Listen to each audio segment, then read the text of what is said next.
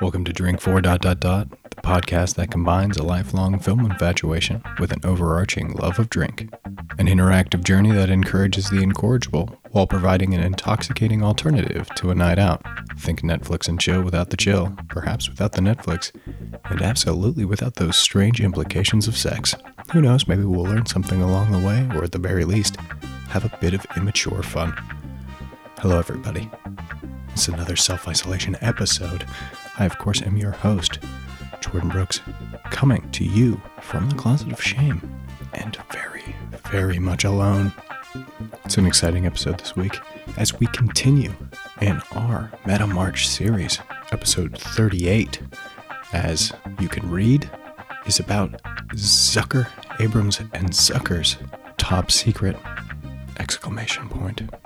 It's a very punctuation-heavy series this month. I'm not really sure why Meta Films choose to put punctuation in their titles, but there you go. It's going to exist no matter what. For those of you who are new listeners, let me briefly introduce the format before we get into drinking rules and plot. Drink 4... is broken up into two parts. The before, which is this right now. I'm very sober. I'm sitting down, and I'm going to talk with you about what this film is about, and then how to get drunk while watching this film. And then I myself will go get drunk. You're going to experience a 30 to 90 second ad break. I'm going to experience a much longer, much more intoxicating time, after which I will come back some level of drunk. Keep in mind that if you are listening to this, I did okay. I didn't turn into some sort of monstrous asshole who incomprehensibly yelled into a microphone. Is everything I'm going to say intelligent and smart? Absolutely not, because that's impossible. I can't do that sober. And then we see where it takes me. We see where the booze leads me. God knows I'm extremely interested in figuring that out for myself. Now that you know what you can expect from me and this questionable podcast, let's figure out what you can expect from David and Jerry Zucker / Jim Abrams, this triple directorial threats 1984 spoofy masterpiece. I'm not actually sure. I've never seen this. I've seen their much more popular films. Airplane. They did the Airplane series as well as the Naked Gun series. I'm sure most of my listeners are more familiar with those. This one I picked because the trailer looked really good, and I want to cripple my SEO chances as much as possible, because this is an underground thing, and it must be kept underground. Now, Top Secret, the plot that I guess I could surmise from not the trailer, because the trailer does not say anything about what's going to happen in this, but on IMDb, it says that is a parody of World War II spy movies, starring Val Kilmer as some sort of, he looks like a John Waters crybaby / Buddy Holly rock and roller who somehow gets himself embroiled in an Eastern European plot to take over the world, or to some sort of East Germany's in this. So it is Soviet era, although I suppose East Germany did exist in 1984. I'm going to stop talking about politics before I get myself in trouble. And Top Secret, with an exclamation point, stars, obviously, Val Kilmer, as I said, Lucy Gutteridge, Peter Cushing, which is a very silly one, Jeremy Kemp, another great one, and some other humans. Omar Sharif is in this. Holy shit. Yeah, that none of those things are important. And so I will stop talking about what this film is about. I think we all get it. It's going to be a comedy based on some sort of James Bondy World War II thing. And now we must get into the good parts. Those parts that will whet my whistle as much as I need it to be whetted. Of course, as always, we're going to drink for our 4 bog standard rules. Sometimes 5, really depends. I really have to consider adding the new rule. If you want to write me, let me know how you feel about rule number 5. Please go for it. The bog standard rules are as follows. We're going to drink for drinking. We're going to drink for death. We're going to drink for fighting, and we're going to drink for blood. Optional rule number 5, we're going to drink for good boys, aka animals that we really like in any movie. We're going to drink. I'm going to do that because why not? These are self-isolating times. Might as well get shit-faced. Who's going to watch? No one. It's going to be fine. And because I am not 100% sure that I can get the level of intoxicated I'm looking for this hilarious comedy movie, and again, by myself, socially isolated from all of my friends, my wife, and other depressing things that I could name, I've come up with some great Zucker, Abrams, and Zucker drinking rules for Top Secret. But first, these are trying times. These are complex times. I think we could all use a small measure of simplicity. Yeah, there was this man. I mean, simple man. Yeah, simple needs. He really wanted to pull off like sandals with socks, but he just didn't have the pizzazz. He didn't really know what pizzazz was. He started reading books and then he grew his hair out, but it just didn't work. So he just wears shoes all summer now. He would love to show the toes of his fancy socks collection, but he can't, and that's okay, because he's okay. He's a simple man. God, I think we could all use a little bit of pizzazz right now, don't you? Me especially. I look like shit right now, but that's okay, because again, I don't have to go out, because I'm doing the responsible thing and staying indoors. And now, this week's Drink For specific rules for Top Secret! 1984. As this is a Zucker, Abrams Zucker production, I've come up with some comedy-defining rules. We're going to drink for sight gags. Those are gags that don't involve jokes. They just involve things that we see. I've gleaned this from the trailer, where there is a nice busty lady, say, laying in the sand. She sits up, and there are 2 gigantic breast/coconut half-sized divots in the sand. It's extremely hilarious. We're going to drink for a bait and switch, again, from the trailer. A man dives on a grenade. All of his friends blow up instead. We're going to drink for spy movie tropes. This is going to make fun of a lot of spy movie things that go on, because that's how comedy works. It's one of the rules. You can look it up in one of your comedy books. I know that you have them. We all do. Who doesn't have a good comedy book? And then we're going to drink for fourth wall breaking. Anytime, say, again, from the trailer. I've made this all up from the trailer. We're going to drink for them breaking the fourth wall, like when Val Kilmer and his love interest say, "That sounds like a bad movie," and then slowly look over at the camera, right into our very souls. That's what happens when you break the fourth wall. Get it? Get it? It's like a box, and the screen is the fourth wall. It's 1, 2, 3. I'm not sure what their numbering are.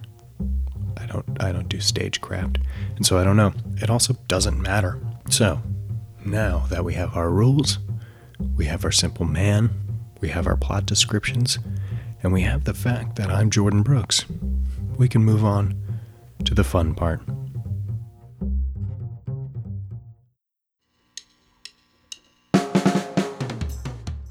This episode of Drink For ... is brought to you by Crippling Isolation.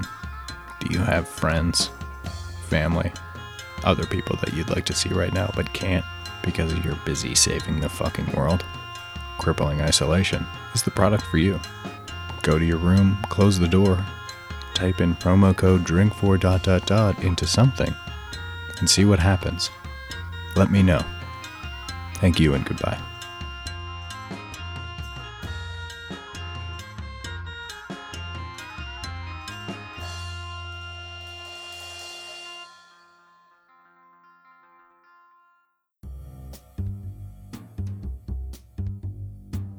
And welcome back from what might be the best, biggest, top treat of our Metamarch series.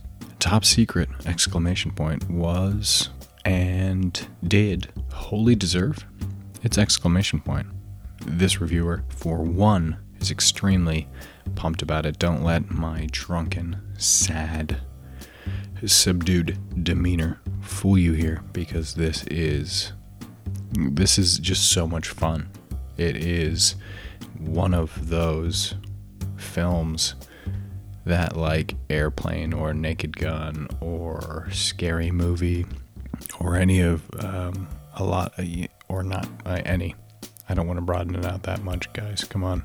Don't want to get too crazy about it here. But the very fun 80s vibes, those classic vibes that you get from... Yeah, I lost the thought there. It just had so much of that feeling you get when you see something truly funny for the first time. It reminds me quite a bit of when my sister and I would watch Robin Hood Men in Tights by Mel Brooks, or when I discovered History of the World Part 1, and when I discovered Airplane, or things like that. And it just made me truly happy, in spite of being alone in a bedroom for day 3 of at least 14. So it was definitely something in that regard. And I think for anyone struggling to find a silver lining in this cloud, who doesn't want to, I guess, I don't know. I don't want to assume them. But for anyone who wants a fucking good laugh, this is a hell of a thing. This is just so much fucking fun. It is a perfect representation for me of a cocaine film. It's like the idea that a group of white dudes could sit down in a fucking circle and write this down, and then get some pretty famous people to perform it, to get Peter Cushing and Kemp and Sharif to do your stupid dialogue, to put all these puns to film, or I guess that's a stupid thing to say, not to film, but to bring your dumb script to life in such a silly way. I can't imagine what those opportunities must have been like. And yes, this is hilariously funny, but you really don't see that a lot today, with how almost manufactured everything feels, and how decisions by committee, all of the big blockbusters seem that are so inoffensive and generally bland. All of it is. And then you get something like this that's got some, I guess, big name actors of today. I'm not really sure what Kilmer was doing, but Cushing was definitely famous, and so was Sharif.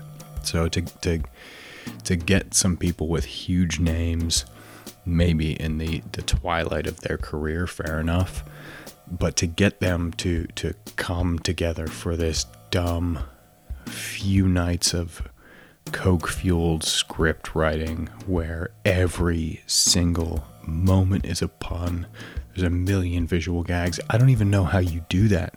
Do you get a production designer and like a team of writers to follow people around to draw up every piece of paper or painting or anything in any room, to just make every single last thing this joke that carries through to the whole film? I don't understand in any way how that works. And I'd love to see, I guess, how this was made style commentary track or documentary about how they were able to, I guess, figure this shit out, because it just is so incredibly silly.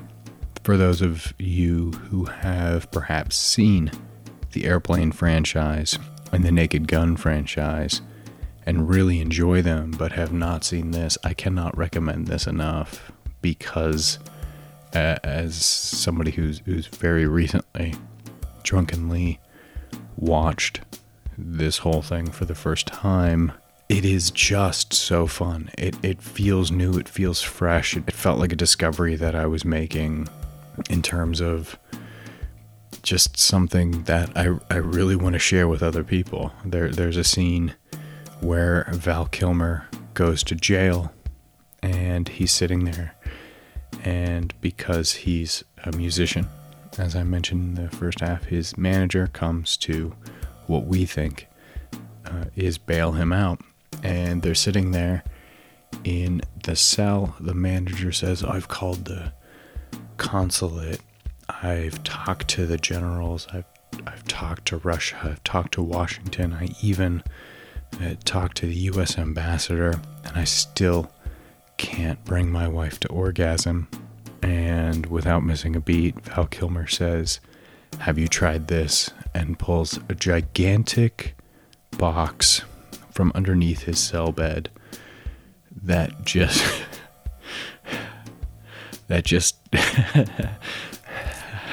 it's so funny. I can't stop laughing. It just has a stock photo of a husband and wife in the 50s hugging each other, and it just says, "The Anal Intruder." And for the rest of the scene, I'm not really sure what they're talking about. And there are other visual gags here, because there's a Cuisinart-like blender in his cell room. But it doesn't matter, because his agent literally sits there and tries on various heads for this anal intruder gun that's gigantic. It's like a jackhammer made of anal beads. It is the single greatest moment in cinema history, hands down. I know I've said that 100 times on this podcast, but this time, the Anal Intruder, it wins. Absolutely, unequivocally, the winner of cinema, right here. You heard it here first, guys. This is an absolute winner. There's nothing that will ever do better than that. And it's just stupid shit like that keeps happening throughout this whole film, where even though they're doing this joke where the manager is trying on various heads of of his anal intruder, I'm sure it even has like a number. Let's say 9,000, just to cheapen the joke a bit for myself. He's fitting the fist attachment, and Val Kilmer's having a very comedic conversation with him, in a cell that looks very nice and has several appliances in it. So somebody has designed this cell block knowing that under the bed is the anal intruder, and that nothing they do anyone's ever going to pay attention to, because this guy's straight-faced, just trying on all these attachments, having his good-ass day. And it's things like that really impress me, because you have this team of people, I guess, writing and maybe researching, but mostly just, it feels like riffing. It feels very natural. And it feels like whatever they've written, they've sort of workshopped in a room of very clever people. What's almost undoubtedly a bunch of white dudes. But for this white dude, it definitely landed in a very powerful way, I suppose. And that is quite a bit of fun. So for anyone who hasn't seen this, and for anyone who is feeling down on themselves and a little bit sad during this lengthy period of self-isolation, the drink has taken me. Self-isolation, / social distancing. Not 100% sure what the difference is. Don't at me though, because I don't care. I really don't care what the difference is. It still amounts to me being in my room by myself. I think the only thing I do care about is where does a gentleman in Pennsylvania buy booze these days? Because our esteemed and horrible governor has closed all of the liquor stores and mandatorily suspended operations of all bars and restaurants. And while I could just as easily go to a beer distributor to procure my intoxicants, I'm already fat enough, Tom, you prick. Why should I only drink beer for these several months with your silly, indefinite suspension of all Pennsylvania state liquor fucking shops? Maybe it's time to move into the 20th century and have private people sell liquor. Wouldn't that be weird? And wine? It'd be strange if vineyards in Pennsylvania could sell wine. That would be real weird. Yeah, maybe the state could stop selling it exclusively. Okay, this has become a rant on why the state of Pennsylvania is stupid, but I guess back to top secret, ! Yeah, I know why I got into a rant about the state of Pennsylvania now, and that's because I can't really think of anything more to say about this. I don't remember any of the puns. Me reciting most of the visual gags to you will be useless. On top of the fact that I don't remember them whatsoever, because there were so many of them, and because I drank so heavily for them. Hence the name of this podcast. And I suppose there is something to be said about that. There is something to be said about this sort of escapist cinema that likes to present itself as such to you, where you do understand that it is a film. It constantly makes a mockery of you getting into its narrative and into its characters and falling for them and really feeling for them, and then just continually subverting that. There is a very interesting thing there. But in this case, I think it's so anarchic and silly that there's not really anything to say. I think it's just very happy that it was able to create something so interminably silly that we just have to sit there and fucking take it like an anal intruder of cinema. And isn't that fucking special? Good luck finding this. I had to circumvent most internet sources, but I feel like you'll be able to do a decent job of finding a copy for yourself. And, you know, if you're able to work from home, hashtag WFH, maybe you can even afford that hefty Amazon Prime purchase amount of $2.99. I don't know, I didn't look. I would never have looked. If it ain't free, it ain't for me. And on that stupid note, chin chin.